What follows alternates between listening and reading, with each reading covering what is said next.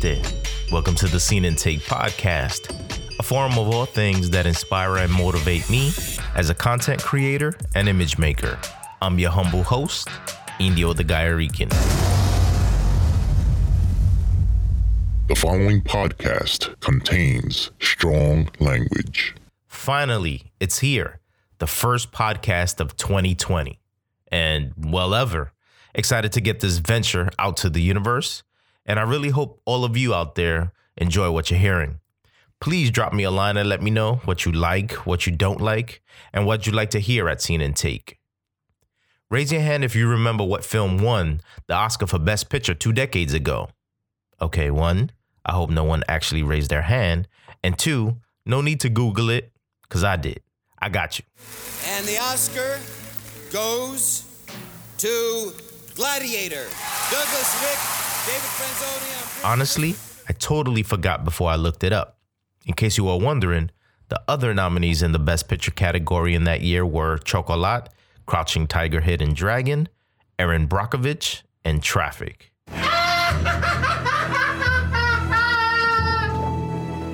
Well, since we are on the subject, this year's Academy Awards went international.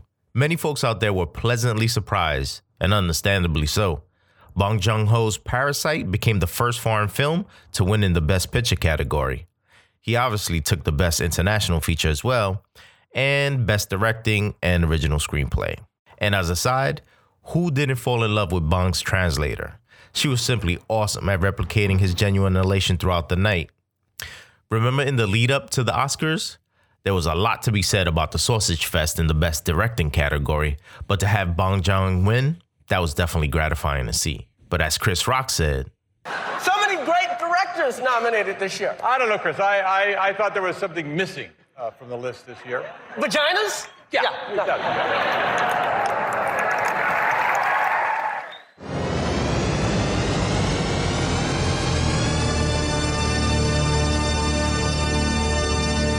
there's a couple of films I'm super eager to buy a middle of the theater recliner seat for. What I'm going to do first, though, is to take a little pause right here and let you check out the trailer for Bloodshot, starring Vin Diesel. With the technology in your veins, you have an army inside you that will not only make you stronger, it will heal you instantly. Holy shit. Now tell me, do you remember anything?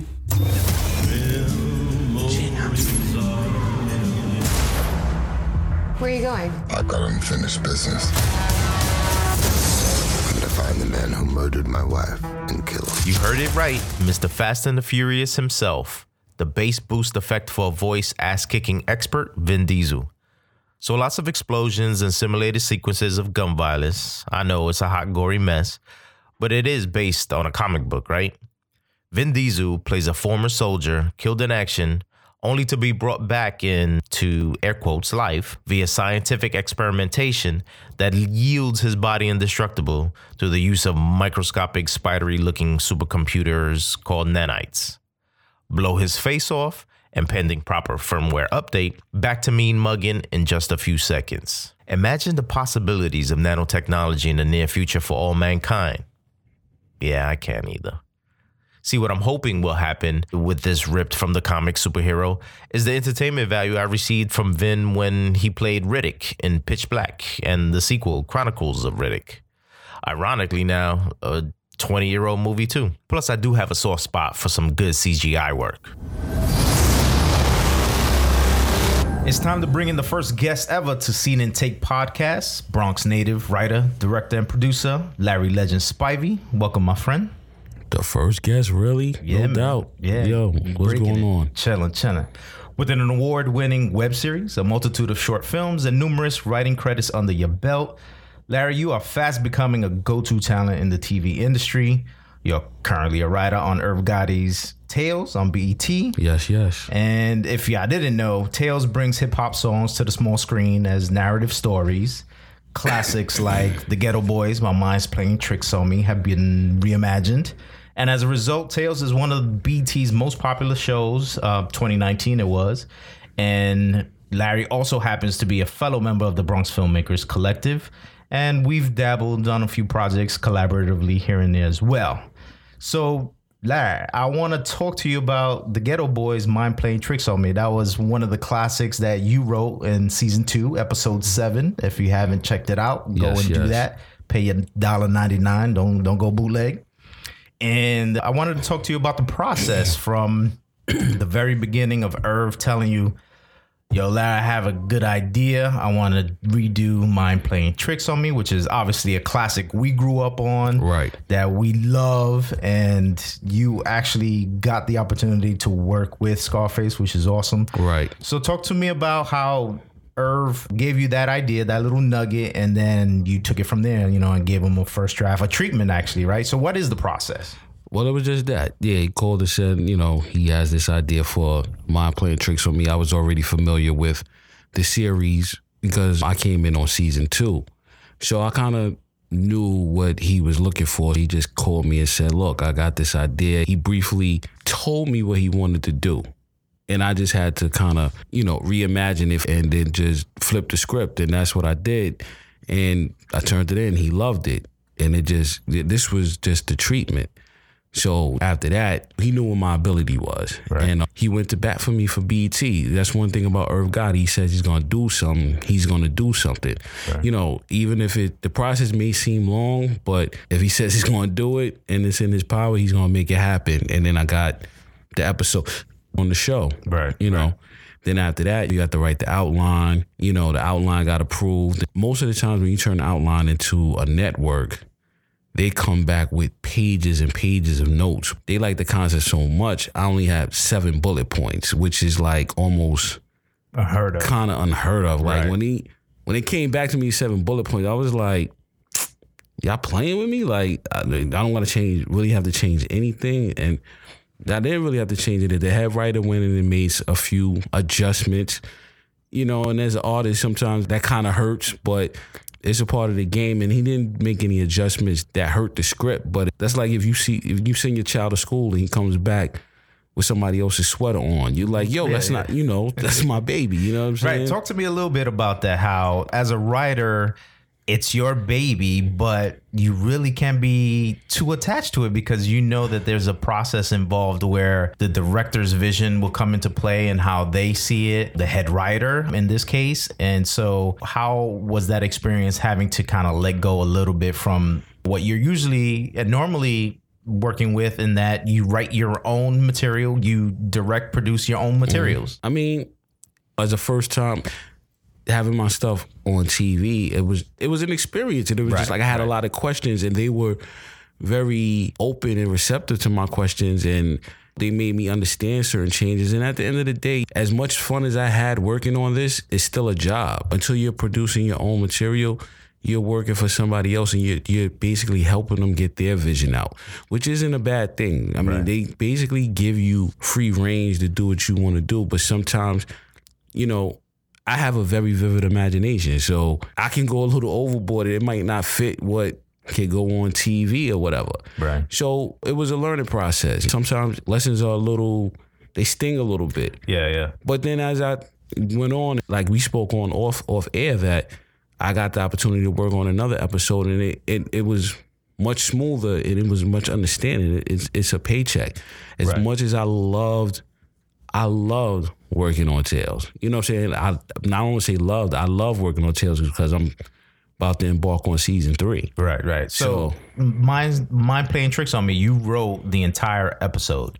Yeah. And then you co-wrote other episodes as well, with other writers. But then at the end of the day, there is a head writer. So basically the manager of the department, right? And that head writer is the one who then now has to talk to Irv, and whoever Irv, as the producer, executive producer and creator of the show, has to deal with now who they're going to hire for a director. And then the director looks at it, kind of massages it to their vision as well. Right.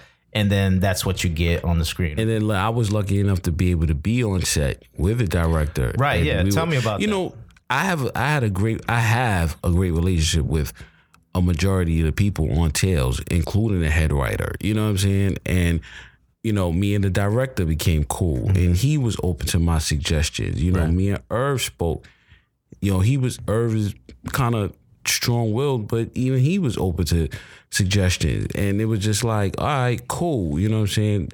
All my suggestions didn't make it, which is not a problem. It's a learning process. Like I said, it's a learning process. And I feel like I'm more equipped to deal with certain things that people say. Like they say in this business, if you don't have a thick skin, you're not gonna make it. Right. And like you said, you weren't afraid of learning throughout that process. Mm-hmm. And obviously there's the God-given talent there of having the ideas to be able to feed it to them in a pretty quick turnaround time. I remember you was talking about how they were gonna be greenlining it in a matter of weeks, and the next thing you know, you're flying down to Atlanta to be on set. Right. And so it was a pretty quick turnaround. And granted, this is season 2. They're already kind of in the groove of things. They know what they're doing or whatever. But you got to figure that process has to, there has to be like so many working parts coming together to make it happen in such a quick time. It was amazing because it's like you get to see the difference between the independent world and what we used to. Right. A budgeted production for television or whatever. Like everybody has one set job. You know what I'm saying? Yeah, you're not wearing multiple hats. You're not wearing multiple hats. On independent, you might be the director of transportation and in charge of craft services. Right. You know what I'm saying? Like there's none of that. Right. They have somebody for every minor detail. And that was just like one of the things I was like, wow, you know what I'm saying? That's the great thing about being on a big production. And so now you have season 3 coming up and you've started that process, right? I mean, I've had discussions, there's nothing been set yet. I mean, I've been told that I'm going to get another episode. I'm in with these guys, you know. You can expect to see another credit. Cool. And then is there anything else out in the writer sphere that you're working on? Well, I just finished doing a short film that I wrote called Special Delivery. Right. Yeah. Let's talk about that because you were able to write it and your writing partner actually directed it, right? Right. Patrick Coker. Right. And then a good friend of yours and fellow Bronxite actor Sean Nelson was playing the lead role in it, right? Right. If you don't know Sean, that's Fresh. Yeah. The Wood. He was Big Mike in The Wood. Yeah. Talented cast. Like been acting for 20 plus years at this point. Right. Well, since he was a kid, basically. Right. So he killed it. We had the lovely Natalie Jacobs. She was amazing. Right. Well, she was in Tough Love, the web series, right? Right. Yeah. And she just was on that show For Life on ABC. Right. She had a guest spot. Yeah. And then I had Alfred Rutherford, another friend of mine, a very talented actor. Awesome. And now you're in post-production now. Post-production. Right? Getting chopped up. You have Special Delivery in post now. Do you have anything else down the pike that you're working on? Well, we're going to probably make Special Delivery into a feature. Oh, okay. And then I'm just always writing. I'm getting prepared to gear up for tales that's probably going to have me super busy. And then, just staying creative and hopefully picking up some other TV credits this season. Now, have you been hired to write any other material for others, like in the independent realm? I remember you had been in talks with another young creator about doing a collaboration and working on things. How does that kind of work out in your schedules and your creative process when someone asks you, hey, could we sit down and do, something together? With that, it depends on who it is. If it's somebody like you, like, yeah, I'm there and I'm probably not going to charge you no money. You know what I'm saying? Somebody just coming to me saying, let's do this. I don't mean to be this guy, but I'm going to ask you what your budget is. I'm not going to ask you for an obscene amount of money, but at the end of the day, this is my career. So I'll work with you. And to be honest with you, I have to like the script, or I have to like the concept of the script to actually be like, all right, look, let's do this for a little bit of money. You know what I'm saying? I have been working on some other stuff I can't really speak about, but I actually like the concept. And the people that I'm dealing with, I'm close to. Mm-hmm. So it's a no-brainer for me. It does go to a level of authenticity in the fact of when something is presented to you, if you're not feeling it, then there's no sugarcoating it. And a lot of times people just do that just to get exposure or whatever the case may be. But at the same time, you want to be able to have your true self shine when it comes to anything from writing, directing, from, in my case, when I'm a cinematographer, a director of photography. Sometimes people come in with kind of trash ideas and you gotta gently let them know. I mean, listen, again, not to be that guy, but this is a business. Right, exactly. If you come to me and the money's right, all right, I'll work something out. right. We'll figure this out. We'll figure this out, right. You know what I'm saying? But you can't, I've been in this game for too long to come to me and say with something like, oh, listen, I had this idea and what's going to happen is I'm going to pay you at the back end. You're not even guaranteed the back end. So, you can't guarantee me anything for my work. So, like I said, if you're not family, close friends or whatever, with close friends or who I call my family, somebody off the street can't just say, look, so you did this on such and such, come help me with this. I'll pay you on the back end. All right, tell me your concept. I'll listen to the concept, and if it's trash, I'm like, have a nice day. About that. Yeah.